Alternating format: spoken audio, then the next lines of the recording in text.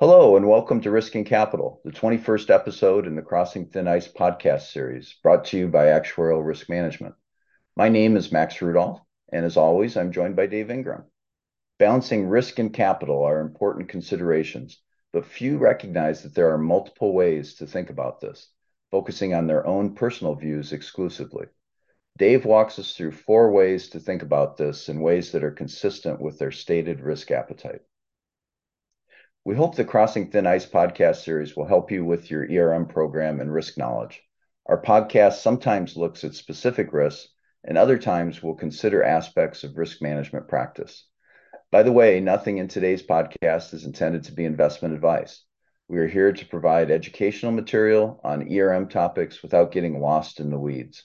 We hope that you will also take advantage of our complimentary quarterly newsletter and webcast on a variety of risk management topics. Let's get started.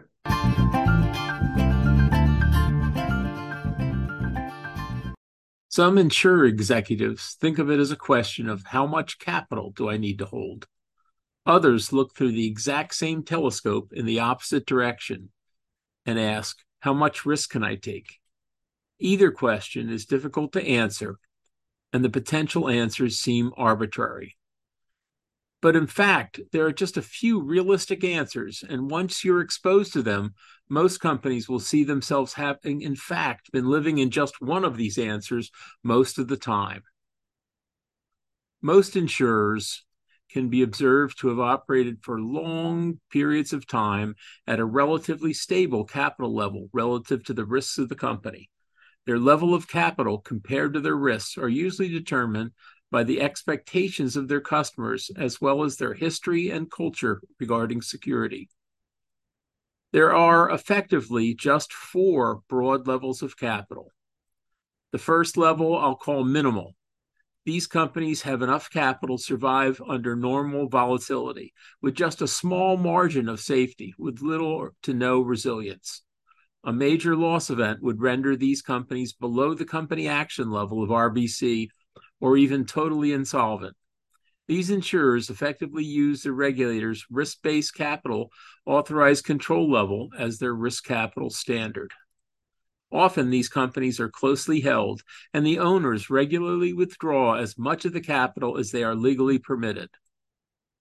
The second level I'll call viable. These companies have enough capital to provide for a single major loss event and to avoid reaching minimal level with normal volatility. These companies generally operate comfortably in a market where customers are not at all focused on assessing their insurer's financial strength. Sectors like personal auto, direct sale, life and health insurance. The third level I'll call secure. These are insurers that have enough capital to satisfy sophisticated commercial buyers that they can pay claims in most situations by providing for maintaining a viable level of capital after a major loss event. This might amount to an additional layer of capital above the viable level so that they would be expected to be at or above the viable level even after a major loss event. These insurers would expect to raise capital to get back to the secure level after a major loss event. Many life insurers whose products have a strong investment component would also likely fall into this group. Life insurers in this group might end up restricting sales for a period of time to regain the secure capital level after a major loss event. The fourth and highest level I'll call robust. These companies have enough capital to maintain a secure level of capital even after a major loss event. A few reinsurers operate at this level of capital, as well as a few direct writers who have a long tradition of operating with the highest level of security. These insurers would not expect to need to raise capital even after a major loss event, but would expect to be able to build surplus back to the robust level gradually via earnings.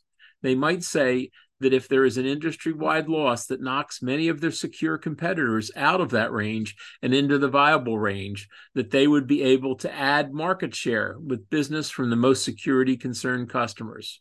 And you can bet that that large loss event will make more customers aware of security concerns.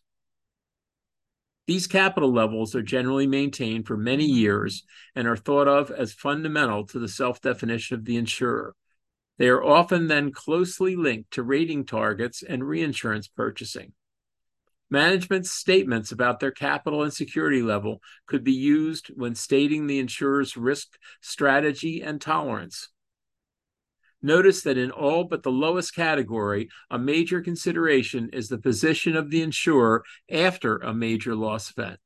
This is in stark contrast to many of the largest banks, where their objective, at least prior to the financial crisis, was to close the books each night with capital as close as possible to the required level, with no margin whatsoever for losses. In the end, it almost seems circular.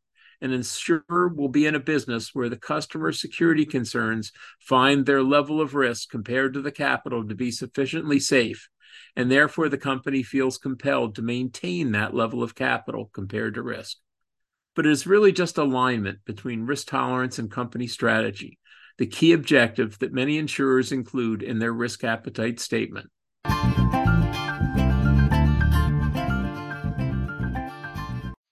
Before we move on to part 2 of today's podcast, we want to tell you about the ARM Actuarial Data and Modeling Institute that supports a wide variety of actuarial tasks. Dave, actuarial modeling is fast becoming a highly specialized, sophisticated, and critical function as insurance regulations, products, and assets become increasingly complex. To keep up with this rapidly changing environment, insurers are challenged to recruit and retain resources and to implement the technology needed to accurately model their businesses to inform critical management decisions that drive stakeholder value. The ARM DMI platforms make a great solution: efficient cloud-based platforms, cost-effective offshore data scientists, and a deep bench of senior actuaries. You should explore how your business can benefit from the latest actuarial modeling technology. ARM will work with you every step of the way to provide you with reporting, capital management, product development, and business planning actuarial modeling expertise. Contact ARM today. Now, back to our podcast.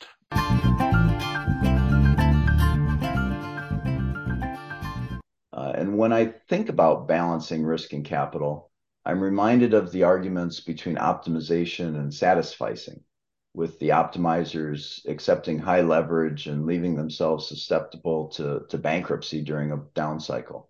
Am I getting that right, or do you have a different comparison? Well, that's a great story, Max, and I think that it deserves to be told, but that's not what I'm trying to tell here. I'm thinking much simpler. When you're talking about balancing risk and capital, I'm just talking about a company that's expecting over time, not necessarily each and every year, the growth rate of the company to be approximately equal to the growth rate of the surplus of the company. When I say the growth rate of the company, I'm assuming that, as the company grows, the risks of the company grow proportionally. That's what that balance means. And I think that's the answer I get from more than maybe 60% majority of companies when I ask, well, are you growing your risk faster than your capital faster than your risk? And most of them say, no, I'm balancing it.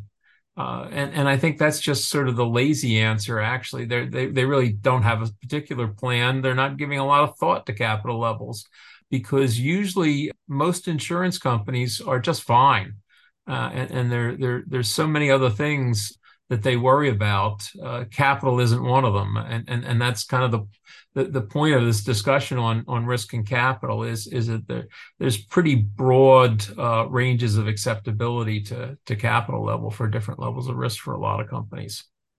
If your RBC ratio, say, is several multiples of what it needs to be, there's so much buffer in there that if you go, let's say your goal is 400% and you go from 375 to 4.25, it's just not worth a whole lot of time thinking about it.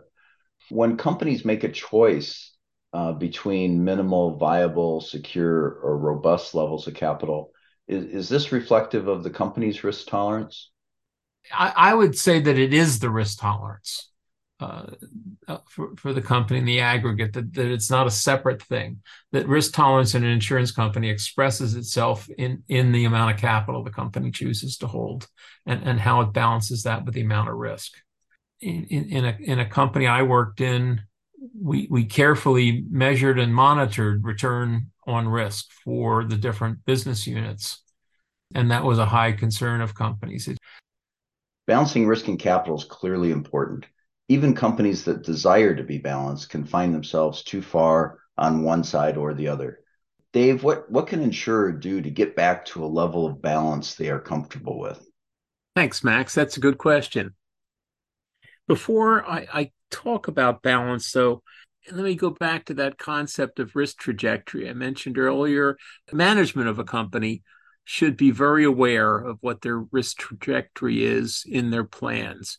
And by risk trajectory, again, I mean whether surplus is going to be growing faster than their business, whether their business is going to be growing faster than their surplus, or they're going to try and be in balance. Now, let me talk about the other two cases first, though, before we talk about balancing. If you're in a situation where you think you need surplus to grow faster than business, most often an insurer that chooses to grow surplus faster than business has experienced either a sudden large loss or a prolonged period of business growth that was faster than that of the surplus growth. The latter happened to many insurers that depended on investment earnings rather than insurance margins. As the earnings on their investment portfolios dropped and dropped as interest rates fell to historic lows. The insurer who is questioning their surplus trajectory needs to decide how much faster surplus needs to grow, which might be stated in terms of how long it will take to get back to the desired surplus to risk relationship. The other situation where business is planned to grow faster than surplus, this situation arises after a period of building surplus usually. An insurer feels that there are business opportunities justifying moving in the opposite direction. It's somewhat common that an insurer in a build service mode will have adopted a very conservative business posture and overshoot its target for adding to surplus. Other companies might have been pricing to achieve high returns to fund high growth, but the growth doesn't happen, most likely because of the high prices. Therefore, their surplus grows too quickly. When thinking about risk trajectory changes, it's often accompanied by a shift from a cautious business approach to an aggressive one. If an aggressive approach leads to expansion into a product or territory that ends up punishing the inexperienced, the company may be quickly thrown back to a plan where surplus needs to grow faster than business. Regardless of whether the insurer is focused on growing surplus or business, the chief risk officer needs to be prepared to talk about how to get back into balance. So let's talk about balance. When the risk trajectory is balanced, it means that the earnings of the company as a percentage of surplus are the same ratio as the business growth rate. If a company wants to grow at 10%, then they have a 10% return on surplus to keep things in balance. When I first started working with this concept, we started from the investment earnings expected on the assets backing surplus. Could fund growth at the rate of the asset earnings, but the asset earnings are generally taxed. So you have to look at the after-tax asset earnings rate. Most insurance companies will tend to want to grow a lot faster than the after-tax earnings rate on surplus, so they need a contribution from the insurance part of the business, which is easy to see. And that contribution needs to be enough as a percentage of surplus to bring the total return on surplus up to the rate of business growth. Now, if you get out of balance with that, you only have a few choices there. You can change the mix of business, because what you'll find is if you look at each particular product line, some product lines may be totally self-funding their growth, while other product lines are at a stage in their life cycle where they're not yet able to fund their own growth, or they're at such a high growth rate that it's not reasonable to expect them to fund their own growth. And the company's balance is sometimes a balance between those different life stages of products. And so the company can think about what it can do in that balance in terms of the degree to which they're selling the products that are funding themselves versus the ones that aren't. The other thing to look at is the growth rates themselves, as well as the profitability of each of the products. There's a final alternative that was the one that I would always mention first in my prior position working for a reinsurance broker, is that you can just adjust the growth rate by changing the amount of business that's reinsured, so that it's the growth in retained business that you need to fund with a growth in surplus.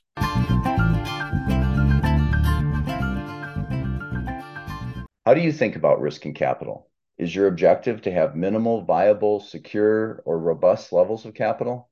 Do others at your company argue for a different level than you do? Dave has given you the information to think about why that is and how it can make for a better risk thought process. We hope you have enjoyed this episode of Crossing Thin Ice, presented by Actuarial Risk Management.